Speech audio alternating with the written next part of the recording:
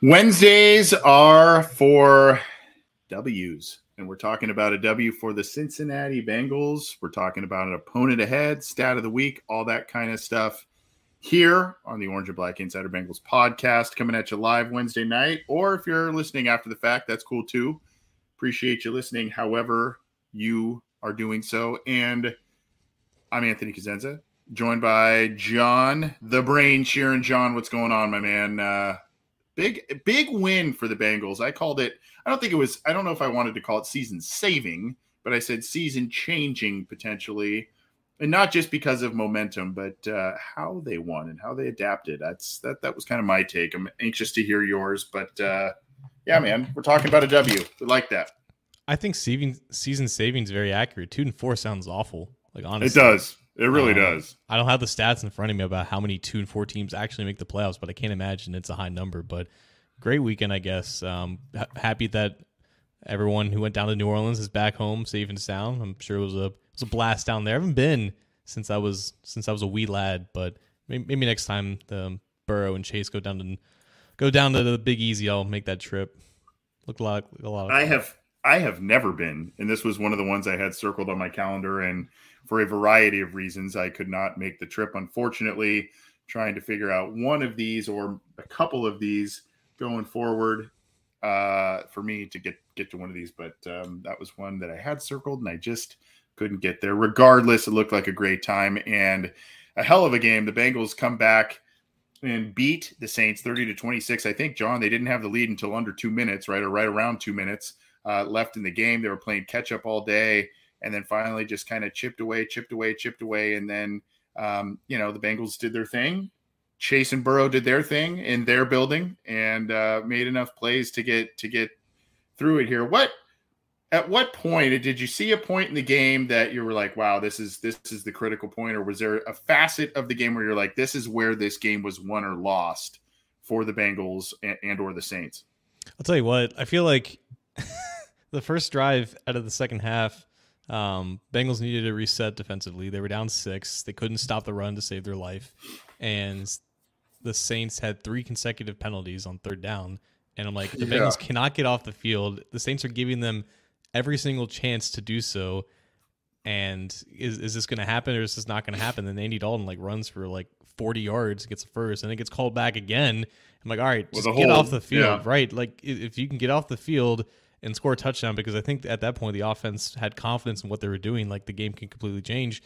And they couldn't. Trey Hendrickson has a terrible roughing the passer call. It's something that he should not have done, regardless if it was soft or not. And at that point, it kind of felt like, I don't know, it was just not going to go their way towards that second half. And they hold them to a field goal because that's what the Bengals defense does. They don't give up touchdowns in the second half, and they just came away with the win. And I'm really happy that we had those moments of Joe Burrow escaping pressure and having those vintage moments, and obviously Chase having 2 touchdowns. I'm glad those moments came in a win, because if it didn't, we're looking at a completely different outlook of this season. And Anthony, it was just the first time, I think, this year definitely, that you not only had the offense picking up for the slack that the defense had, but last year when you had times when you fell behind and you came back and your playmakers made plays, we hadn't seen that from them this year. They've lost 3 games all by last-second field goals because they just couldn't finish. They couldn't finish that comeback attempt, whether the defense gave up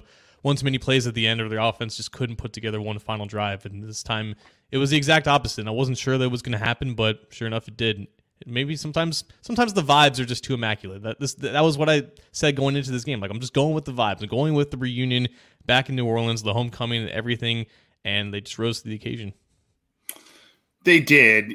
My critical point of the game for me was that same drive that you're referencing, the 3rd and 25, and then the drive prior to that. The Bengals didn't have the ball for almost an entire game quarter.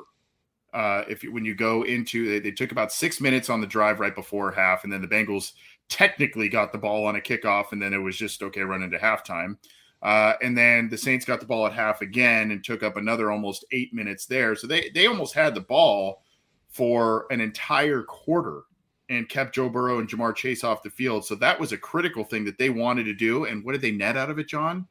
6 points. 28 plays, almost 15 minutes of game clock, and somehow they netted 2 field goals out of those 2 drives. And that to me is where, in a way, I mean, yeah, the Chase extending the play for 60 yards and a touchdown, and Evan McPherson kicking a big 52-yarder late, all of that's important. But to get out of those drives with just 6 points given up, 28 plays in total, almost a full quarter, to me, that's like, wow. I can't for all of the good things the defense has done this year, and for all of the bad things that they did on this particular week, that to me was stood out, where I just went, I can't believe that sequence of events for the Saints right there.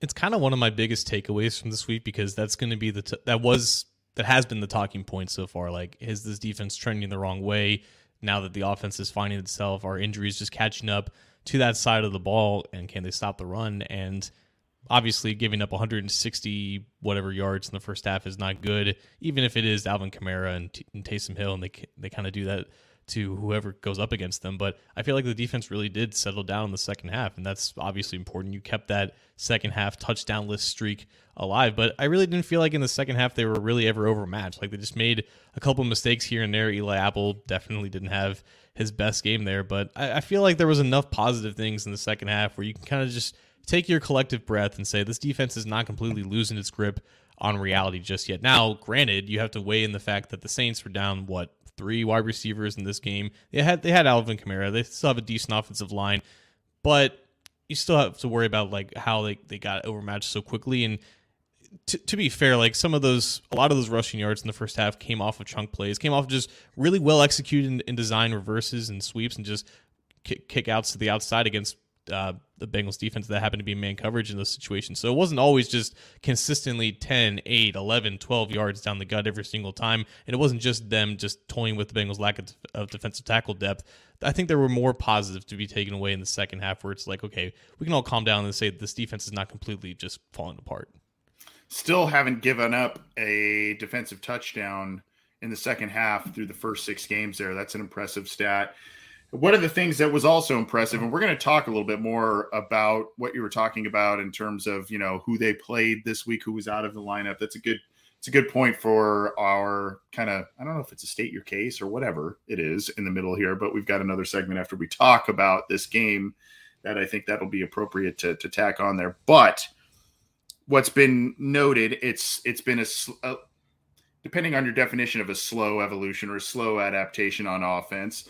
You've kind of started to see things change up a bit. You started seeing some things against the Jets. You saw some more, Miami, the Jets, and then, you've got you saw some of these changes against the Ravens. And now I think we saw a lot of differences on offense, a lot of RPO stuff, runs out of RPO looks. And then you saw, again, not trying to force the ball downfield very often on these, deep shots. There weren't many opportunities to do that. It was, let's get controlled passing, let's get the ball out, and let's get guys like Jamar Chase to do yards after the catch stuff instead of having him try and blow by corners on the boundary and hit him on the fly for 40 yards. It's a lot different, but it was highly effective this week. And I guess it's kind of a 2-part question and or getting your comments on it. Number one, what you thought of this adaptation by the Bengals offense, this continuing adaptation from the past couple of weeks, but also is what we saw this week going to be the new norm for the Bengals offense? And if so, is it going to be as effective as some of the the high octane stuff that we saw late last season when this team really hit its stride? So I think it's important how Burrow said, I think we've found out who we are. I think we know who we are at this point. And when he said that, coupled with comments of Zach and I think Joe this week saying that it's not always going to look the same. It depends on what defense that they're going up against. Like sometimes they could be under center and more of a smash mouth type of scheme that they're going to deploy. But I think this is the base. I think being in shotgun, operating out of shotgun with both phases of your offense, it's where they're most comfortable. It's where their personnel lines up most with what they're good at. And it's almost a coincidence to me that they were in the Superdome. It's almost like Joe Brady was in the Bengals press box kind of operating it, because that it looked like the LSU offense. The LSU offense was never under center. Like that was the passing part of what this offense was trying to be earlier in the season, when they were trying to marry this shotgun spread offense in the passing game with an under center wide zone running game. And now they are completely full shifted towards just shotgun and having just gap schemes out of the run game. You had 8 runs in this game. 7 of them were successful out of Joe Mixon. They said that they called more runs originally in the huddle, but then Burrow checked passes just because the Saints were just giving them those soft looks and coverage, and knowing that you're going to have space underneath to get the ball to Chase or Tyler Boyd on option routes, or even T. Higgins, who was working on an 85% ankle, I believe is what he said. So definite signs of progress, and just a clear direction of where they wanted to go. And it proved worthwhile that when you have both your passing game and running game kind of merged into one similar looking metamorphosis, it keeps the defense on its toes. And this was kind of what we saw from last week against the Ravens, where the running game was working because the Ravens were giving them space to operate those types of looks, and it continued to work this time. And as soon as the run game continued to progress in this game, even though they didn't go to that much, you saw the Saints kind of creep up a little bit, and that's where those explosive plays went. It wasn't just Joe forcing the ball to Ja'Marr just to get the ball in his hands as quick as possible. They were timed pretty well, and they gave him the space to make those plays, and you had a quick out in the third quarter that led to a 26-yard explosive play. It wasn't just over the top. Like, that's also how explosive plays can happen, yards after catch. And then at the very end of the game, when you just had that one-on-one opportunity down the sideline, the ball got out of Joe Burrow's hands pretty quickly, right to Ja'Marr Chase, and Ja'Marr Chase did Ja'Marr Chase things. So I think the execution was much better than what we've seen in recent weeks, but it was also the timing of those calls that improved as well. And that came from, I think, just a clear and direct path of what they wanted to do in this game, which is 52 out of 54 plays in shotgun. 52 out of 54 in shotgun. And the other element to it, John, I mean, I think I'd have to go back and look at my math, but I think I had read that of Joe Mixon's 12 touches, 8 rushes, 4 catches, I want to say about 50% of all of his plays went for first downs this week. And, when you look at that, that may or may not pop out at you as a gaudy stat, but that, I mean, based on where things have been in the run game and based on what they have not been able to do in the run game, getting so much more positive yardage, and the other plays that were not netting first downs were largely still positive gains, right? Positive gains on first downs, putting you in much more manageable position, in later downs and further in drives, rather than being in a 2nd and 12 hole, being in a 3rd and 11 type of hole.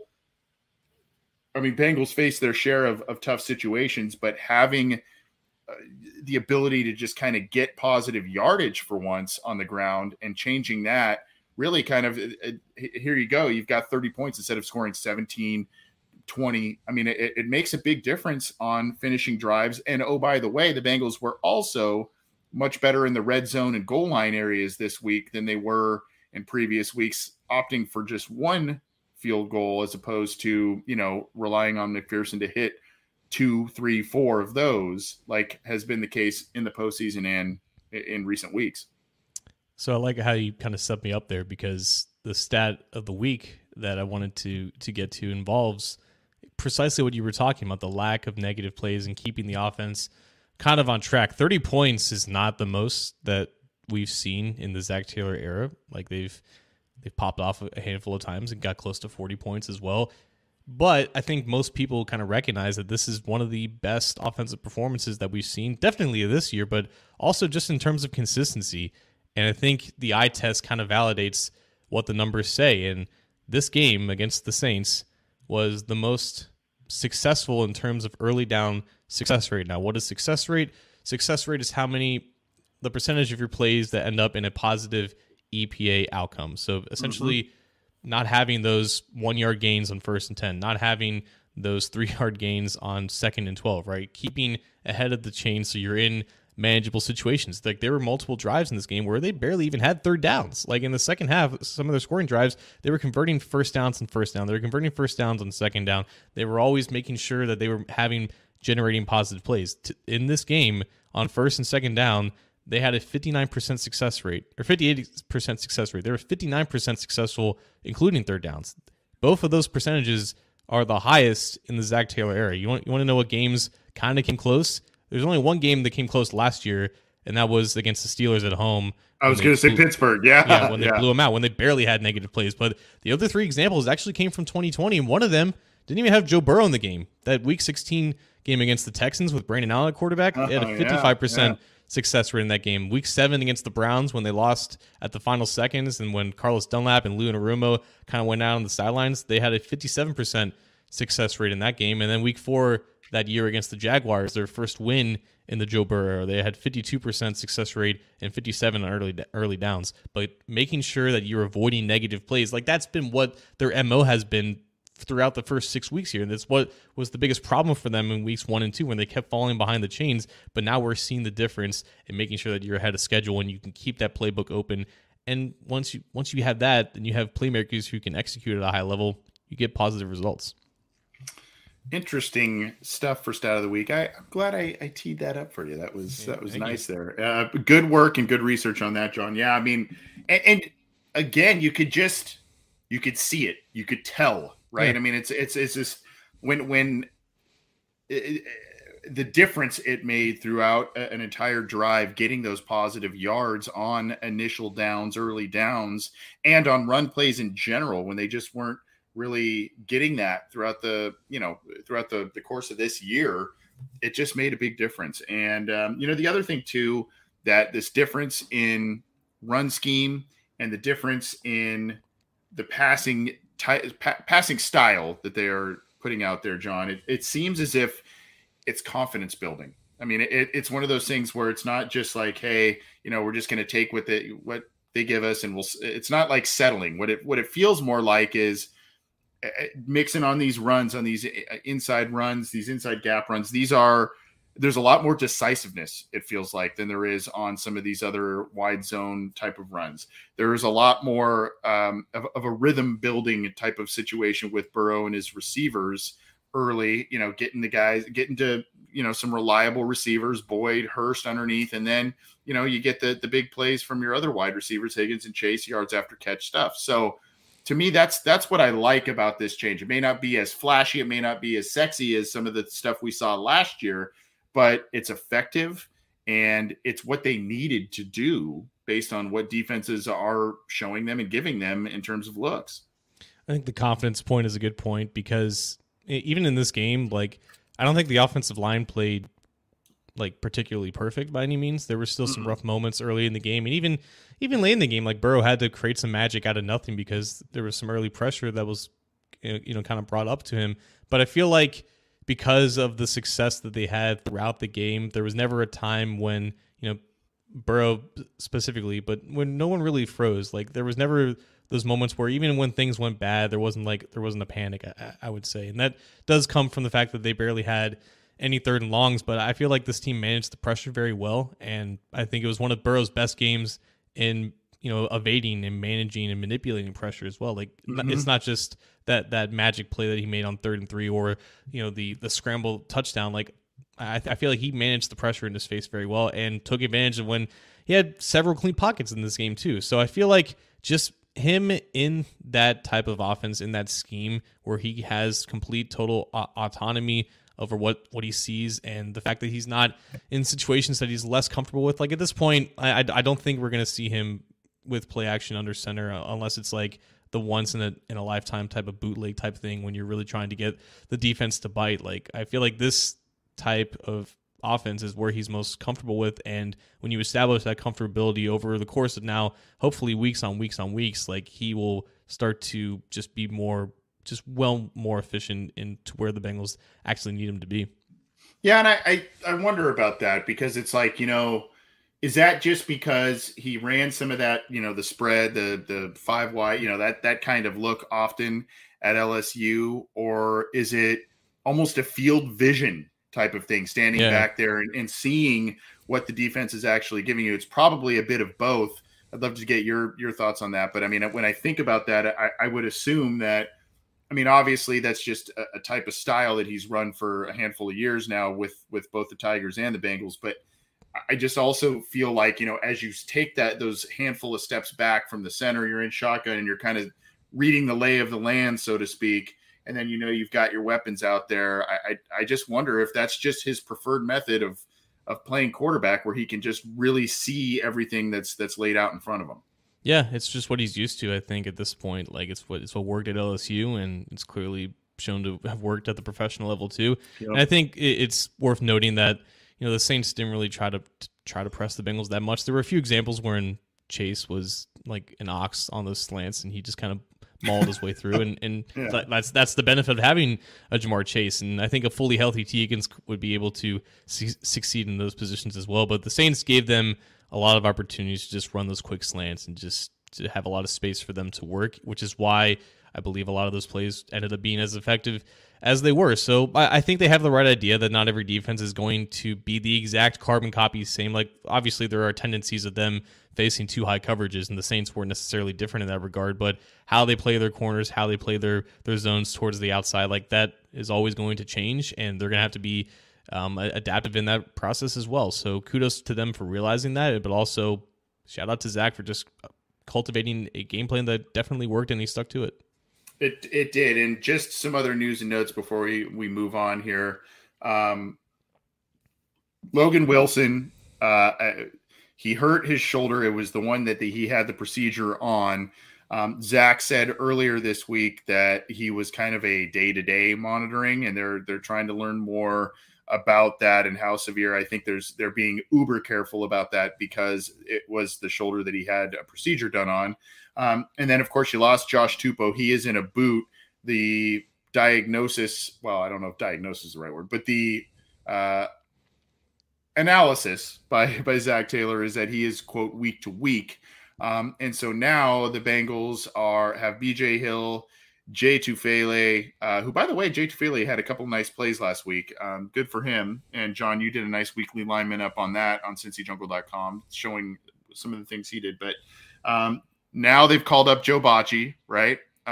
So the Bengals are doing a little bit of mix and match, dealing with a few more injuries at this point in the season than they did last season. Granted, both T. Higgins and Logan Wilson had injuries last year as well, and were in and out of the lineup, and that's kind of the case right now. But still, seemingly, especially with Reader out, more injuries to deal with this year than last year. It was so funny to me because, like, when Wilson was injured, you're thinking, oh man, it's probably that shoulder, because that's where it looks like he's kind of holding and like favoring it. And then right after the game, there was a report that they're fearing that he re-injured the shoulder. Then it came out that he did re-injure the shoulder, and then Jeremy Fowler reported that, hey, it's not that serious. He's only going to be out 2 to 5 weeks. And then 30 minutes later, Zach walks up to the press conference and says, yeah, he's day to day. So yeah, we're not ruling him out. Like, what? Which one? Which one is it? Yeah. I would not expect him to play this week at all. Like, I don't think that would be even smart. Just give him a week just to see where it is. But I'm not the coach. I'm not the doctor in this regard. So if he's good to play, he's good to play. But I don't know. I wouldn't risk it. Yeah, and that's we'll talk about the Falcons game in just a little bit here, but that is a little bit of a precarious situation for the Bengals, because the Falcons, they've got a running quarterback. They like to do some of the similar things that the Saints like to do, and a lot of kind of gadget runs and whatnot. So they will need as many able tacklers as possible on the field to avoid a potential 230-yard rushing day again from the opposition. But we'll have to kind of see how the week progresses to see how some of these guys come back in the lineup. But, I mean, no Tupou and no Reader. You got two huge run stoppers that are not in your lineup in the middle of that defense there. That hurts. Yeah, I mean, at this point, they have 3 healthy defensive tackles on the team. And like you said, shout out to Jay Tufele, your fellow Trojan, who was just really dominant in a position that he never really played before. Like, he really showed out as a nose tackle in this game when they needed him, because they don't have a nose tackle on the roster. I still wouldn't consider him that guy. They have technically three techniques, and they might have to call up Tyler Shelvin just to give them a body there. But if he needs to play nose, like, he might be their guy if they want to keep BJ Hill at 3 tech. But they're definitely light there, and I don't think they can enter a game with just 3 healthy defensive tackles. Tufele season. I love it. Another day is here, and you're ready for it. What to wear? Check. Breakfast, lunch, and dinner? Check. Planning for what's next and how to save for it? That's where Bank of America can help.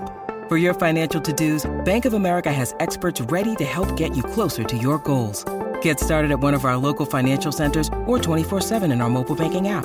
Find a location near you at bankofamerica.com/talktous. What would you like the power to do? Mobile banking requires downloading the app and is only available for select devices. Message and data rates may apply. Bank of America N.A., member FDIC. Hey, it's Kaylee Cuoco for Priceline. Ready to go to your happy place for a happy price? Well, why didn't you say so? Just download the Priceline app right now and save up to 60% on hotels. So whether it's Cousin Kevin's Kazoo Concert in Kansas City, go Kevin, or Becky's Bachelorette Bash in Bermuda, you never have to miss a trip ever again. So download the Priceline app today. Your savings are waiting. Go to your happy place for a happy price. Go to your happy price, Priceline. All right, let's get to, I don't know if this is we've got an announcement coming up later that we're pretty excited about. We've got some Bengals trivia at the end of the show as well. We'll try and do a giveaway with that. But we also have to talk about the Falcons. Before we do, though, John, we have, I don't know, is this a state your case? I guess we'll call it a state your case.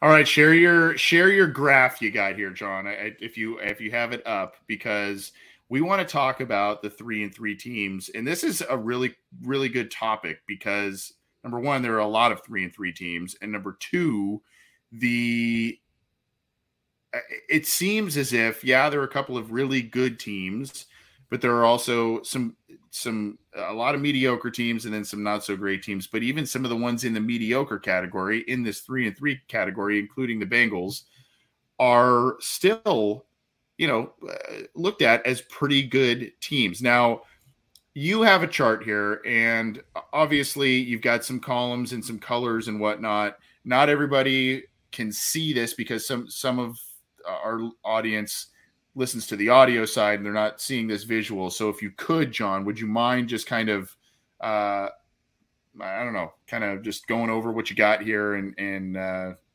mean, you don't have to spend an exorbitant amount of time, I guess, but just kind of tell us what you got in front of us here with this chart.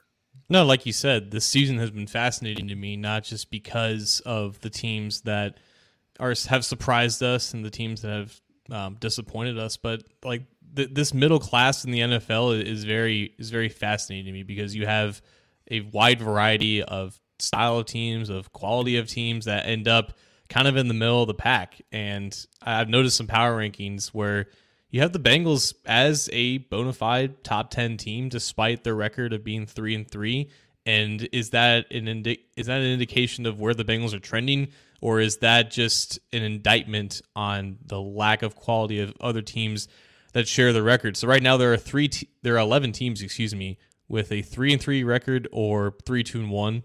3-2-1 being the Colts, but they tie the Texans. So way to muddy the water. I'm not going to count that tie as a win. That tie is definitely a loss in my personal record book. So I wanted to take a look at what the metrics, what the numbers say about these 11 teams and kind of how the Bengals stack up here. So we have three categories, metrics, if you will, that kind of rank these teams from like 1 to 32. So we have weighted DVOA, which is Football Outsiders determined over value average. I've definitely muddied that up, but essentially it's measuring overall efficiency in a team. And the weighted part says that the games you played earlier in the season, they don't matter as much as what you've done for me lately. So that kind of benefits the Bengals and their lack of fast start, right? They were terrible weeks 1 and 2, so they're not really penalized that much for that. NAYA value is adjusted net yards per attempt overall value. That's taking account of your adjusted net yards per attempt on offense and how much you allow on defense in terms of limiting the passing game. So it's essentially taking a conglomeration of your passing offense and passing defense compared to an average team. And then neutral field is essentially, it's like Vegas saying how much you would be favored, how much you'd be an underdog against an average team on a neutral setting. So like based off of everything that Vegas kind of goes into in determining spreads, essentially says like how good is this team in like the most bare bones, like neutral settings possible.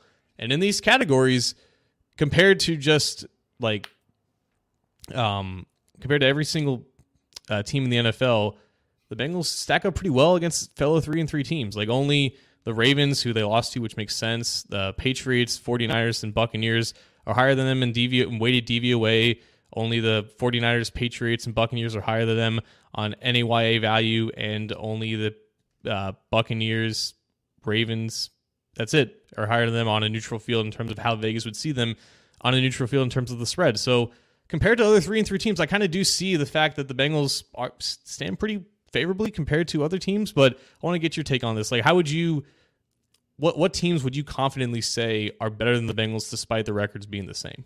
Well, this week says a lot because look who's at the top of the list, Atlanta. So that's going to tell you quite a bit about some of these things. But it's really odd to me. Number one, the two Super Bowl teams from last year are on this list. Both of them are 3-3, and the Rams have struggled. I don't know if you've watched a lot of Rams football this year. They are struggling. The fact that they are 3-3 is a near miracle. And I know that may be a little bit foot and mouth with some of the early struggles with the Bengals this year, but I mean, they have just been not a fun team to watch. Indianapolis, when you see those three reds across on each of those columns, that tells me that, you know, you may not be as legit as you think. Bengals already beat Miami. They've got New England on the slate. Tampa Bay and Green Bay, you would say, oh, well, there's your NFC championship. That's the preseason favorite, right? That was the NFC championship. Those two guys going at it. And both of those guys and both of their teams have been pretty big disappointments, right? I mean, Aaron Rodgers has lost his favorite weapon, and it shows. His heart does not fully seem to be in football, and I think Tom Brady's brain is elsewhere in some regards. So those two teams, you would think, based on who plays quarterback for them, they should be in the mix at the end there. New England, to me, that's trying to get my hands around an eel. I can't figure that team out at all. They're winning games with Bailey Zappi, or I don't even know if I'm saying this is Zappi. I don't. I don't know, man. To me, though, I do think that when the dust settles, if you're looking in the AFC, I think Baltimore and Cincinnati are going to be the ones that gun for the division, right? And they'll be in there in the mix at the end. You would think that at least maybe Miami's in the mix there just because of the start they got off to. Depends on what Tua looks like now that he's returning to the lineup. I don't think, even with the great Belichick there, I don't think, because of their quarterback situation and the limitations from whichever guy they trot out there, I don't know that they'll be able to last. They may surprise. They surprised me last year, but I don't really see them as much for real. I think when you look at the NFC, Seattle is overachieving right now. I don't really see them sticking around. I think San Francisco is a very interesting team. I think they will be tough, and they'll get better as the year goes on. They'll get Elijah Mitchell back in a couple of weeks. And then you got to think that either Aaron Rodgers and or Tom Brady will still have their team in the mix. But, I mean, as I look at it, Baltimore, Cincinnati, Miami on the AFC side, those are the ones that are really sticking out to me. And man, 11 teams right in the mediocre column here in terms of record is crazy to me, but it is what it is. And there are also teams that are 4-2 and 5-1 that I think have arguments of being worse than the Bengals, just based off of where the Bengals are now and where they're trending to be compared to maybe where those teams maybe are trending downwards, or maybe they're not sustainable. But I really think the difference between like their rankings here when I butchered that in the beginning, defense adjusted value over average, which is what DVOA is. I don't know what I said in the beginning, but it's defense adjusted value over average, which it goes into line with all these other three. Like, how good are you, all things considered, against an average opponent, all the other variables taken out of the equation. And some people have argued against the Bengals and just because they haven't played that much of quality quarterbacks in the first 6 weeks. Maybe that kind of lessens what they've done. Well, that's kind of been the thing for most NFL teams this year. Not every NFL team is good, and even the teams with quality quarterbacks are not scoring that much. That's just been the trend of the NFL so far. But I think the difference in these rankings between the DVOA and the NAYA compared to neutral field, which is how Vegas kind of sees these teams, I think that's stark to me because, like you said, Seattle, like, they're fun. They have a great offense with Geno Smith, but Vegas doesn't really believe in them to keep this up because they don't really have confidence in Geno Smith being this good over 17 games. The Falcons have a fun offense. We should see that this weekend. But again, they're the Falcons. Nobody really expected them to have 3 wins at all this season. They have 3 wins now. So, they're not really expected to do very much going forward from here. No one really believes in the Colts or the Rams. Like, their quarterbacks are pretty much toast at this point. Miami's so much of a variable because they have a quarterback who doesn't remember his own name, probably with CTE. And then you have the Patriots and the 49ers, who I think are doing the best with the quarterback situations that they have. But even then, like, Vegas doesn't fully trust their quarterback situation. So I think that is the biggest variable here. When you have teams like the Buccaneers and the Packers who are underwhelming but are still kind of holding on, like, Vegas trusts them because they believe that their quarterbacks are going to get it right. The Ravens have a quarterback that's playing at an MVP level outside of that game against the Giants, which is why they're 5th in terms of neutral field. The Bengals being 7th in that category, I think, speaks a lot to, what actually matters and what ends up mattering towards the end of the season. They have a quarterback who's playing well right now and who most people trust will continue to play well as the season goes on. So not only is the whole rest of the team kind of trending upwards, their quarterback is. And I think that matters when you compare Joe Burrow to these 10 other quarterbacks on these 10 other teams. And we've talked about this before, about the Bengals being slow starters to the season, evolving, adapting, and changing and growing. It's still very young in a lot of different positions as well. But here's the thing, John, and you kind of touched on it a little bit. You talked about who the quarterbacks the Bengals have played. And to this point, it's largely been backups. It's largely been guys who have been in and out as starters, that sort of thing. And then, of course, you've got the Saints who now have a losing record.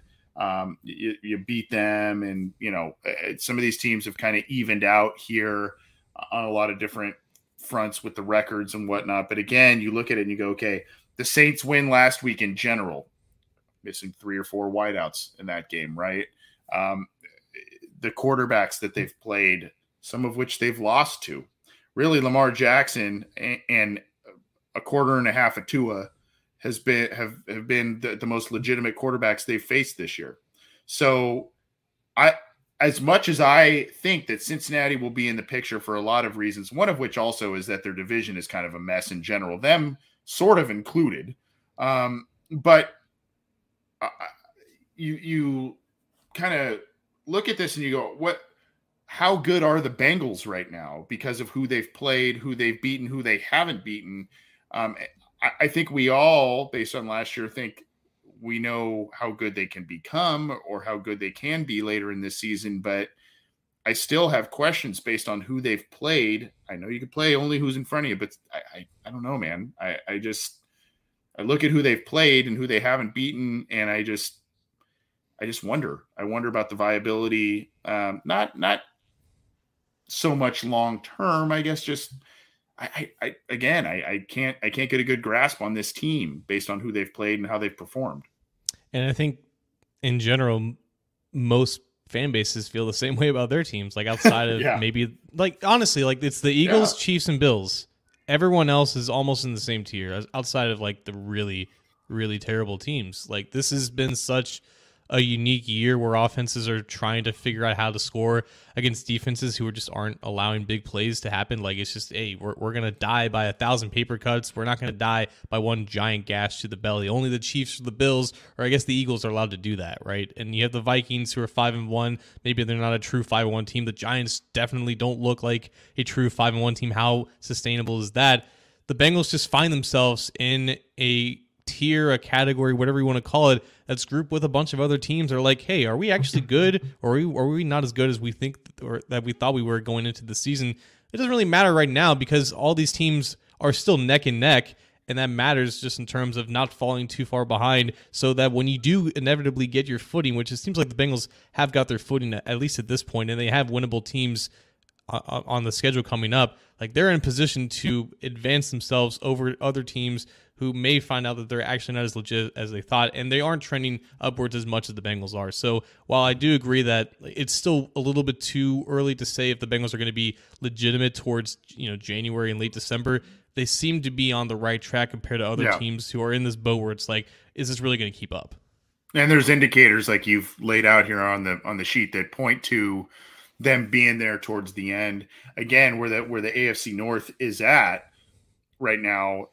I mean, Cleveland's 2-4, right? I think Pittsburgh's 2-4 as well. And they can't get a quarterback in there for stability purposes at all. And now you've got the Bengals potentially, after starting 0-2, they're 3-1 in their last 4. And the one loss was again by 2 points at the gun there. So, you'd like to think that things are trending, and this week obviously showing a different kind of offense that they're trying to employ. So you're thinking that things are heading into the right direction for the Bengals, whereas some of these other teams might fall off. But again, just some of the losses they did incur earlier this season where they're head scratching. They are for sure. And I mean, wow, the Steelers have 2 wins against Joe Burrow and Tom Brady. Who would have predicted that? That's weird. Yeah, that's weird. That's weird. I would never have predicted that, but hey, it is what it is. Well, let's talk about the opponent on deck. And by the way, great research on that one as well, John. And thank you for sharing that sheet with us and all of that. I just still can't fathom how many 3-win teams right now there are in the NFL. But regardless, the Bengals have one of those 3-3 teams on deck in the Atlanta Falcons coming to town. The Falcons are a bit of a surprise. When we did our schedule predictions, we almost laughed at the Falcons matchup and the roster that they have, right? I mean, we were almost just like, oh gosh, this is just, easy win, blah, blah, blah. And now they're 3-3, and they're kind of doing some things that are surprising people. And some of the weapons they have are opening some eyes. Defense is playing pretty well. I mean, they're just kind of doing things to keep them in the mix. And they were actually one bad call away from being 4-2, if I remember correctly, against the Tampa Bay Buccaneers. So they are really surprising people under Arthur Smith there. And now they come to Paycor Stadium against a Bengals team that's seemingly on the upswing as well. So this is a really interesting game coming up. And one I think that, again, even though it's interconference, may mean a lot towards both teams' seasons. Yeah, I mean, these teams, aside from just the records, are pretty similar in other ways too. Like Football Outsiders has both of them with 3.4 estimated wins. Like they're pretty similar in overall DVOA. I think the biggest difference though is, the Bengals offense has been Bengals defense, has been solid for the entire season. Falcons can't really say the same. And that was the worry for them entering this year. Like maybe they could have some explosive moments on offense and be generally fun with their weaponry. But aside from Grady Jarrett and AJ Terrell, like that defense is just void of talent all throughout the board. Like they're 29th in defensive DVOA this year. I think they're one of the worst teams against the pass in general, but their offense has kept them in games. And I think that's just a testament to Arthur Smith reuniting with a former quarterback in Marcus Mariota. Mariota, we've talked about like RPOs with Joe Burrow, but there's only been like a handful of like true RPO examples in the past couple of weeks. Mariota has 79 RPO attempts this year. Like the next closest quarterback, I think, is Justin Fields with like 30 or 40. So that offense is based around something that the Bengals are just starting to implement, which I think is an interesting talking point, Anthony. Like because the Bengals are trying to implement those more often in their scheme, it may give them not an upper hand, but it gives them more experience to defend what they can expect out of this Falcons offense. Because like you mentioned, very diverse running game. They have a wide receiver at running back in Cordell Patterson, who is really good at his job, mind you, and an offensive line that I think it's not overachieving, but I feel like they found a way to maximize the strengths of that offensive line. They're not too talented necessarily, but they're just getting the job done. I think they're playing up to their talent level and almost exceeding it to a certain point. So they definitely have an offense where they don't like to push the ball down the field too much, even though they have Drake London and Kyle Pitts, so you would think that would be more of a prominent thing. But I think they're playing to Mariota's strengths, and that's keeping him as a starter instead of Desmond Ridder, who was drafted there. That's so this is where I struggle with a possible, last week, the Bengals defense, whether it was Taysom Hill, Alvin Kamara, any of them, Mark Ingram running the football, they struggled. I mean, 228 yards, I think, was the net rushing yards that they had against the Bengals. And they did it every kind of which way. All those players had, different impacts in the game. But yet against the Ravens, we've talked about this, even though they lost a couple of weeks ago to them, they have a little bit of a formula against a mobile quarterback, one who likes to run and do different things, dance around in the pocket, etc. Now, I waver on this, John. Might the Bengals, between seeing I don't want to call it a similar offense, but seeing some gadget type runs, some quarterback runs, and that sort of thing that they saw against the Saints, and also having a modicum of success against Lamar Jackson, at least statistically speaking, over the last handful of games, might that better prepare them this week against this team, the Falcons, and what they like to do on offense? Or is the amount of rushing yards they let up last week against the Saints, is that the indicator that this is going to be a struggle on defense? And, oh, by the way, all the injuries we mentioned last week. Yeah, I think, even if the Bengals rush defense was playing at their level, I think Patterson in that scheme is still something where the Falcons can be relatively confident in.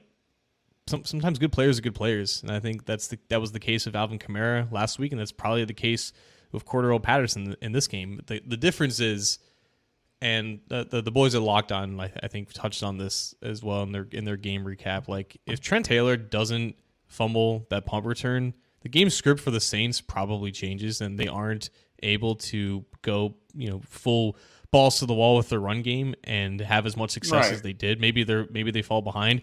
I feel like that can't necessarily happen in this game. And yes, Cordarrelle Patterson was injured, but I think he's working his way back to fully health, and maybe will play in this game. Or maybe I'm just completely talking on my butt there. But regardless, the Falcons can run the ball, and they're committed to running the ball. No other team runs the ball as much as the Falcons, and they're pretty damn efficient in doing so. So I think with where the Bengals run defense is now, the fact that they have injuries up there, even if Logan Wilson plays or doesn't play, it's going to be an advantage for the Falcons, I would say.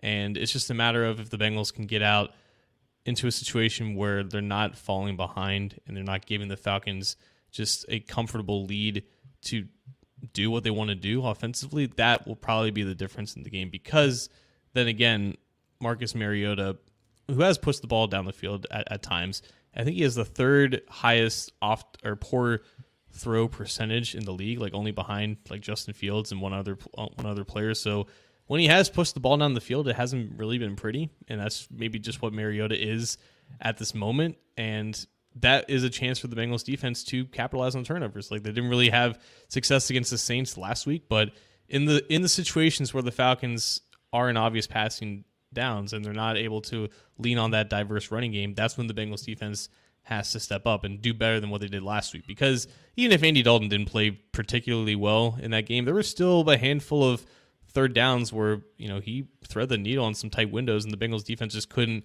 make those plays when they needed to. So the defense definitely needs to step up in that regard, and I think they're going to give up some yards on the ground. That's just inevitable.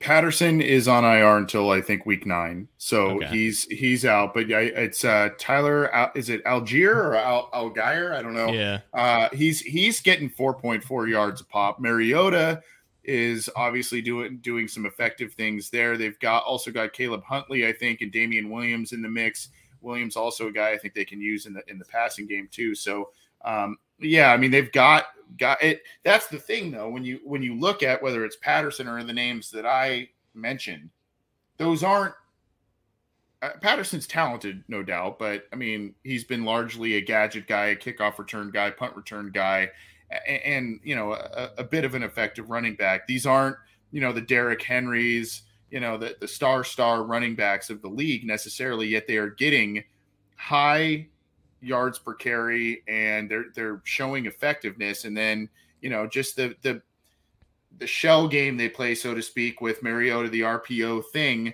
where you play a little bit of a guessing game on defense, right? And then when you have potentially some inexperienced defenders on the Bengals side that are coming in for guys that are injured, that hurts. So I'm interested to see how the Bengals step up this week against the Falcons run game. Matthew Grundy mentioned, I love the way Sam Hubbard has been playing this year. He hasn't closed the gap and got home often, but he's been solid at causing enough pressure to disrupt plays. He's also been great playing contain and, doing some things on the edge in the run game to make sure that things don't explode, around him. So, he's going to be a key player, which sounds odd for an edge guy, but he's going to be a key guy with Mariota, this RPO system this week as well. And I think the fact that the Bengals, and we kind of touched on this earlier, like the fact that their offense is now kind of based out of this one type look where it's either a run or a pass out of these single looks, like that should help them prepare for this offense, because that's largely just what the Falcons offense is. And maybe I should research a little bit more. That was a bad gaffe on me on Patterson, but I've had worse. Don't worry about it.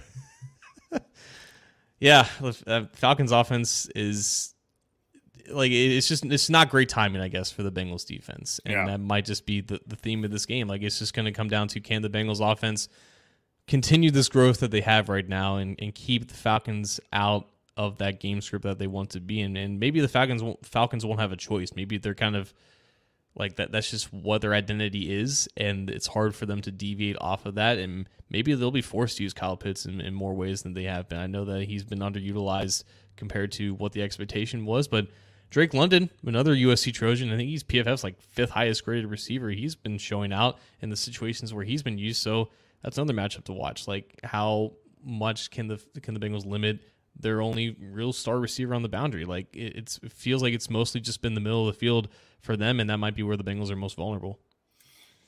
So, nice segue here, because someone had asked earlier as well. I'm trying to find the comment here in the live chat, but unfortunately I can't. But basically, it was someone who, here it is right here, Robert Obrecht. Who do you guys see trying to cover Kyle Pitts this Sunday? Flowers. So how will the Bengals defensive backs hold up against Kyle Pitts, Drake London, these guys who are massive? The Bengals defensive backs, albeit Eli Apple had about a rough 2 to 2.5 quarters last week against the pass, but he's largely still played his best NFL football with the Bengals again this year for the most part. Awuzie is not letting anybody get stuff on him here for the most part. And then, of course, you've got Von Bell, who had 3 interceptions in a matter of a handful of weeks.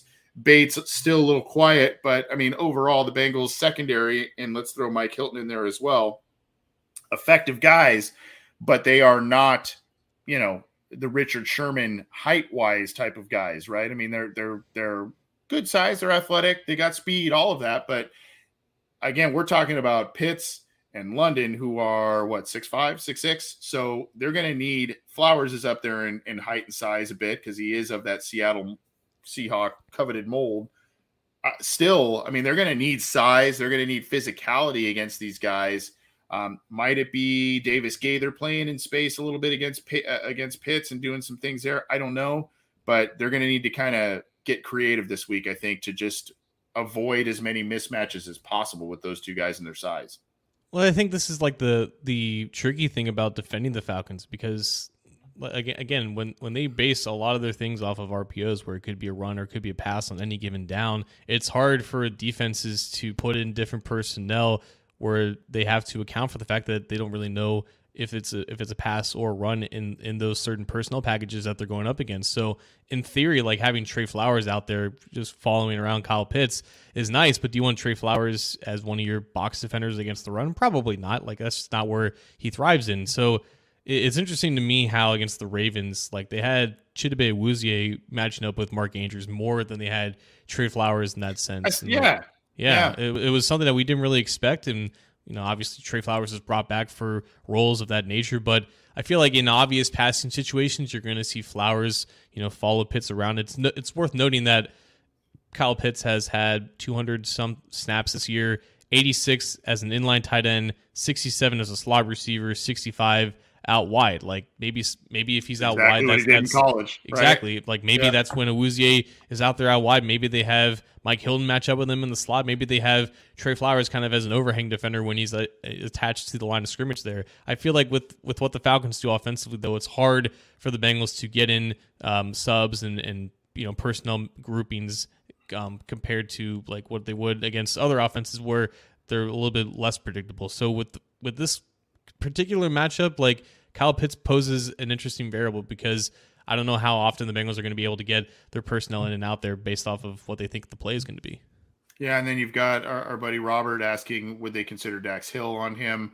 I don't know if they're going to necessarily consider him on him per se, but we may see a little bit more of Dax Hill. And then I think, he had flashed a couple of nice moments as well this last week against the Saints. Was it you who put up the rookie report, John, on Cincy Jungle talking about that a little bit? Yeah. You liked what you saw out of him on some limited snaps this week. Yeah, I mean, he almost won them the game at the very end. Like that was one of his 3 snaps as the deep safety there, and that was range. Like, as soon as he saw Andy target Callaway towards the sideline, like he bursted down the line there and almost got to the ball, and I think it was inches away from the interception. So he's mainly been as that free safety, like every so often when he gets in the game, but he's been used all over the place. So if there's a week for him to be used a little bit more, maybe it's this one when they have interesting matchups to get to against these receivers, but I'm not counting on him matching up with Kyle Pitts because that is a very favorable size advantage for the Falcons. Yeah. He is being, even though he's getting a lot of snaps, he has not been putting up the numbers that a lot of people anticipate, and that is not necessarily his fault. That's a lot of other factors at play there. But, John, how do you see this one? Who's kind of the key? Who are the key players, the key matchups this week, and how do you see this one playing out in your eyes as we start to close things up here? So I think this game is going to be a little bit similar to the one we just saw, and it's not me saying that the Bengals are going to come out of the game flat or like their defense is going to give up another 200 yards rushing. I do feel like the Falcons are going to have some success on the ground, though.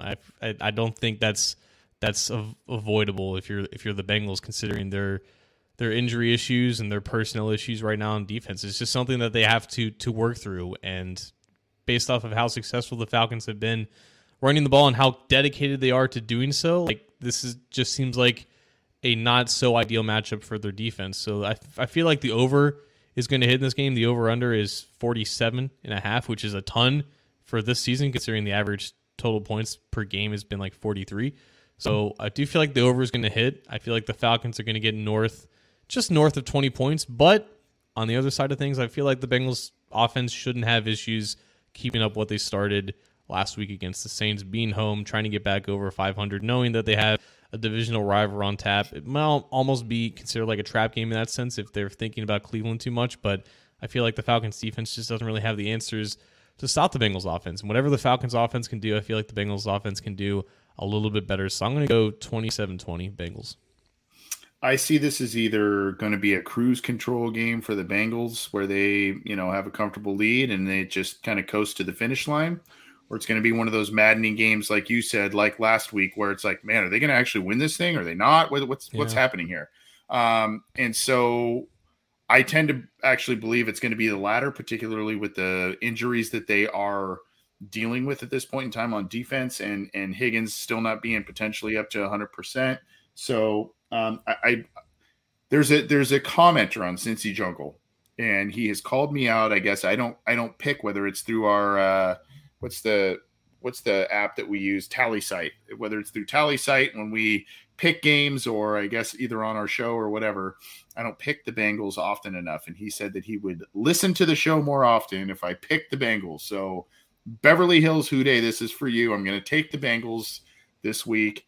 I don't know how I feel in terms about how many points they will win by, so I will say I'll say 31-24 Bengals. I'll say 31-24 Bengals, and maybe the Falcons make it interesting late, have the ball last, that sort of thing.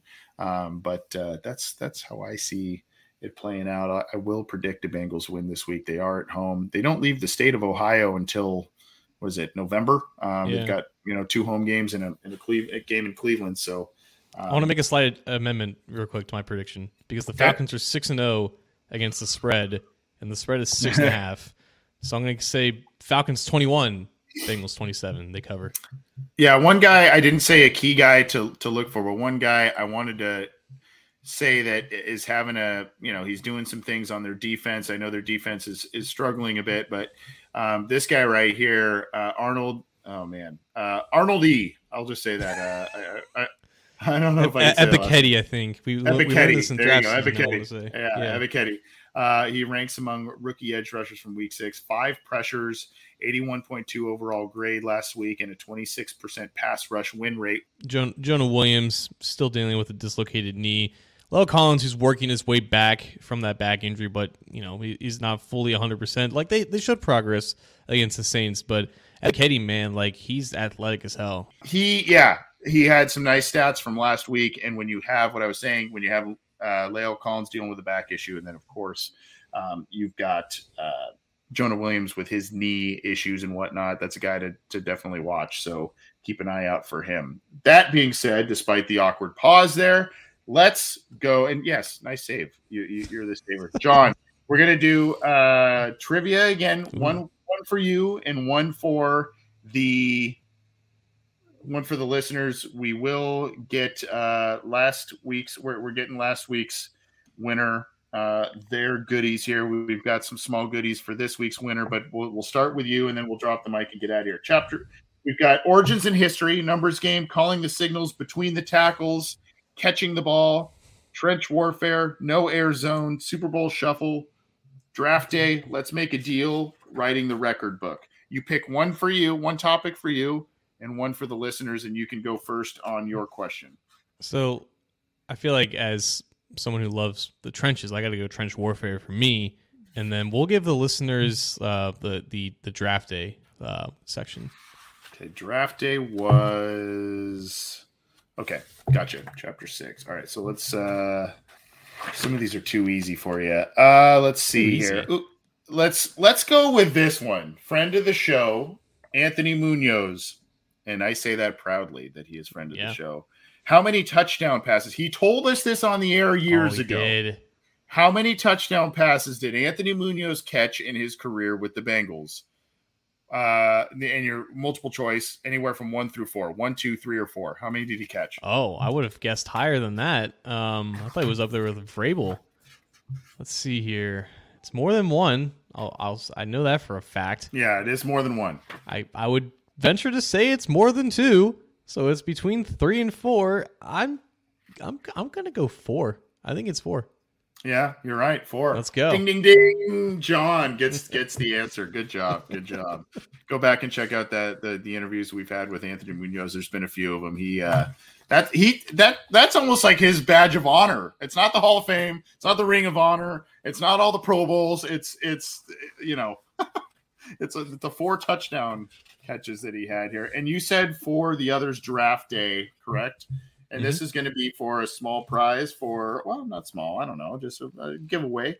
All right. Draft day. This is going to be for the listeners on live chat listeners, whether you're on YouTube or Facebook, Twitter. I'm sorry. I don't know if we have a live chat function there. So you can still watch on Twitter. I love that you watch on Twitter, but you may need, if you want to participate in this, you got to go here. All right, let's go. Do you want to do a multiple choice or true false for him? Let's give him a true false. Okay. Who was not, okay, this is for the listeners. Who was not one of the 3 players the Bengals drafted in the first round in 84 before finally picking Boomer Esiason in the second round? Who was not one of the 3 players the Bengals drafted in the first round of the 1984 draft before finally picking Boomer Esiason in the second round? A, Brian Blados. B, Ricky Hundley. C, Stanford Jennings. D, Pete Koch. And John, are you able to see the comments? I am able to see the comments. We have no answers as of yet. We have a prediction from Brandon Houday, 85, 30-23 Bengals. Thank you for checking in. Tim Grubbs guessing A. And A would be Brian Blados. Okay. Do we have any other? We have Adam Casagrande guessing B. Okay. Robert Hall guessing D. Okay. Let's see here. Sounds like no one has guessed the right answer yet. I will give you a hint that of the 3 of the 4 letters that have been guessed are not correct. So whoever guesses, there That's we quite go. the hit. Adam, it looks like, oh wait, we've got boom boom. Looks like Dan the Man, maybe. Well, yeah, because Adam guessed twice. Like he doesn't get 2 guesses. Okay. It's got to be Dan. Okay, then yeah, Dan. Stan. Oh no. Well, he said Stanley. What? Did he get it wrong? Well, did he mean Stanford? Stanford Jennings? We're gonna maybe say Stanford. Well, you didn't say it's Stanley, right? I know. I said Stanford Jennings. Yeah. So I'm assuming he meant Stanford, right? Okay, we're gonna give him that one. And Dan the Man's awesome. So we're gonna give him that one. Dan, send us either DM us via Twitter or send an email to the obinsider@gmail.com. Do not leave your address in the live chat. For the love of God, do not do that. And send us an address, and we'll get you something for that. I don't want any more dead air, so we're gonna do that. We had a super chat here, trying to go back and find that from, of course, Mr. Whisper. Want to get to that one. Batchy held up well last year, but part of me wants to see Dax Hill slip back into the hybrid role he played in college. We'll see if Bocce's the guy that they, gets a lot of time now with Logan Wilson out there. They're going to have to kind of get creative with that. And then they also have Clay Johnson on the roster as well, right? So, both of those guys may or may not get some time, right? Yeah, I'm not sure about Dax Hill this week just because of how much they're expecting to defend the run. It's almost like Joseph Ossai is going to be in that same boat where Ossai has mainly just been an interior pass rusher, but like how many obvious third down situations are you going to have where the Falcons have to drop back and pass? Like that would be ideal for the Bengals to be in those situations, but the Falcons are doing a good job of keeping ahead of the chains, and you might not see much of Ossai and definitely not Dax Hill just because, even in games where they're facing a lot of pass-heavy offenses, he's just not being trusted out there with snaps. So I just don't see it this week, unfortunately. Mr. Whisper, we are going to probably, we're giving away stuff for the Pollock Family Foundation donors, and that will go to the Pollock Family Foundation. They are giving away some cool stuff as well. David Pollock signed Georgia helmets if you do direct donations to the foundation, or if you go to the givesendgo.com/Pollock Family Foundation. We've got our own slate of gifts we'll be giving out, but they've got some cool stuff. They've even got like Traeger grills and stuff that the foundation's giving out to donors. So go check that out. But we will, we're going to have to do something nice for Mr. Whisper. He donates every week, man. Good Lord. Appreciate that. All right, let's drop the mic and get out of here. We've gone a little long. What do you got for us, John? Nothing much. Just wanted to plug our friends at Bengal Brews for their show tomorrow. Bridget Jankars, who's my co-host on DNH, is joining Tyler Maynarding and Brandon Sejo to talk a little bit about mental health. So I feel like that's going to be a quality show to watch, to tune in tomorrow at 7 p.m. Eastern time on Thursday. So if you're listening to this after the fact, maybe it's about to be 7 p.m. on Thursday night, or maybe it's Friday when you're listening to this. So if you haven't checked it out already, check it out now. So definitely check out Bridget, who I think is recovering from food poisoning after being in New Orleans. So hopefully you're doing well, Bridget. Oof.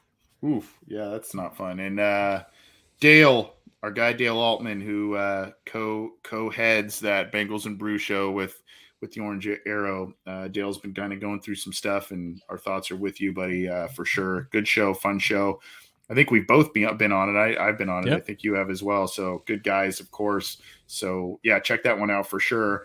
Mine is the announcement, and we are working on getting this guy on the show next week, courtesy of Caesar Sportsbook. That, of course, is former ESPN sports anchor Trey Wingo and current Caesar Sportsbook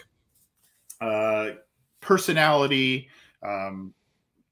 I forget his official title. It's awesome, but I had a great opportunity to talk to him in Las Vegas during the NFL draft, and we were approached to get him on the program again. And I said, hell yeah, we're going to get Trey Wingo on. So look for that next week. We're going to talk about the Bengals. We're going to talk about maybe this Falcons game, but of course also the next game on tap as well. So we're going to talk about a lot of different things as well as the NFL landscape. So we are excited about that. You won't want to miss that. An interview with Trey Wingo. Again, you know that he is an iconic guy with ESPN and now with Caesar Sportsbook. He does stuff with like Kenny Mayne now over at Caesars and stuff. So pretty cool stuff. I'm pretty excited about that. Yeah, he works hand in hand with our former boss, Rebecca Toback, who I believe has a role with all of them. So I always watch her Instagram stories, and it's like behind the scenes content with Trey doing stuff. And from everything that she's told me about him, he's a phenomenal guy to work with. So I can't wait to have him on the show. Yeah, absolutely. Appreciate everybody tuning in. Appreciate you all participating in the trivia. We'll do more.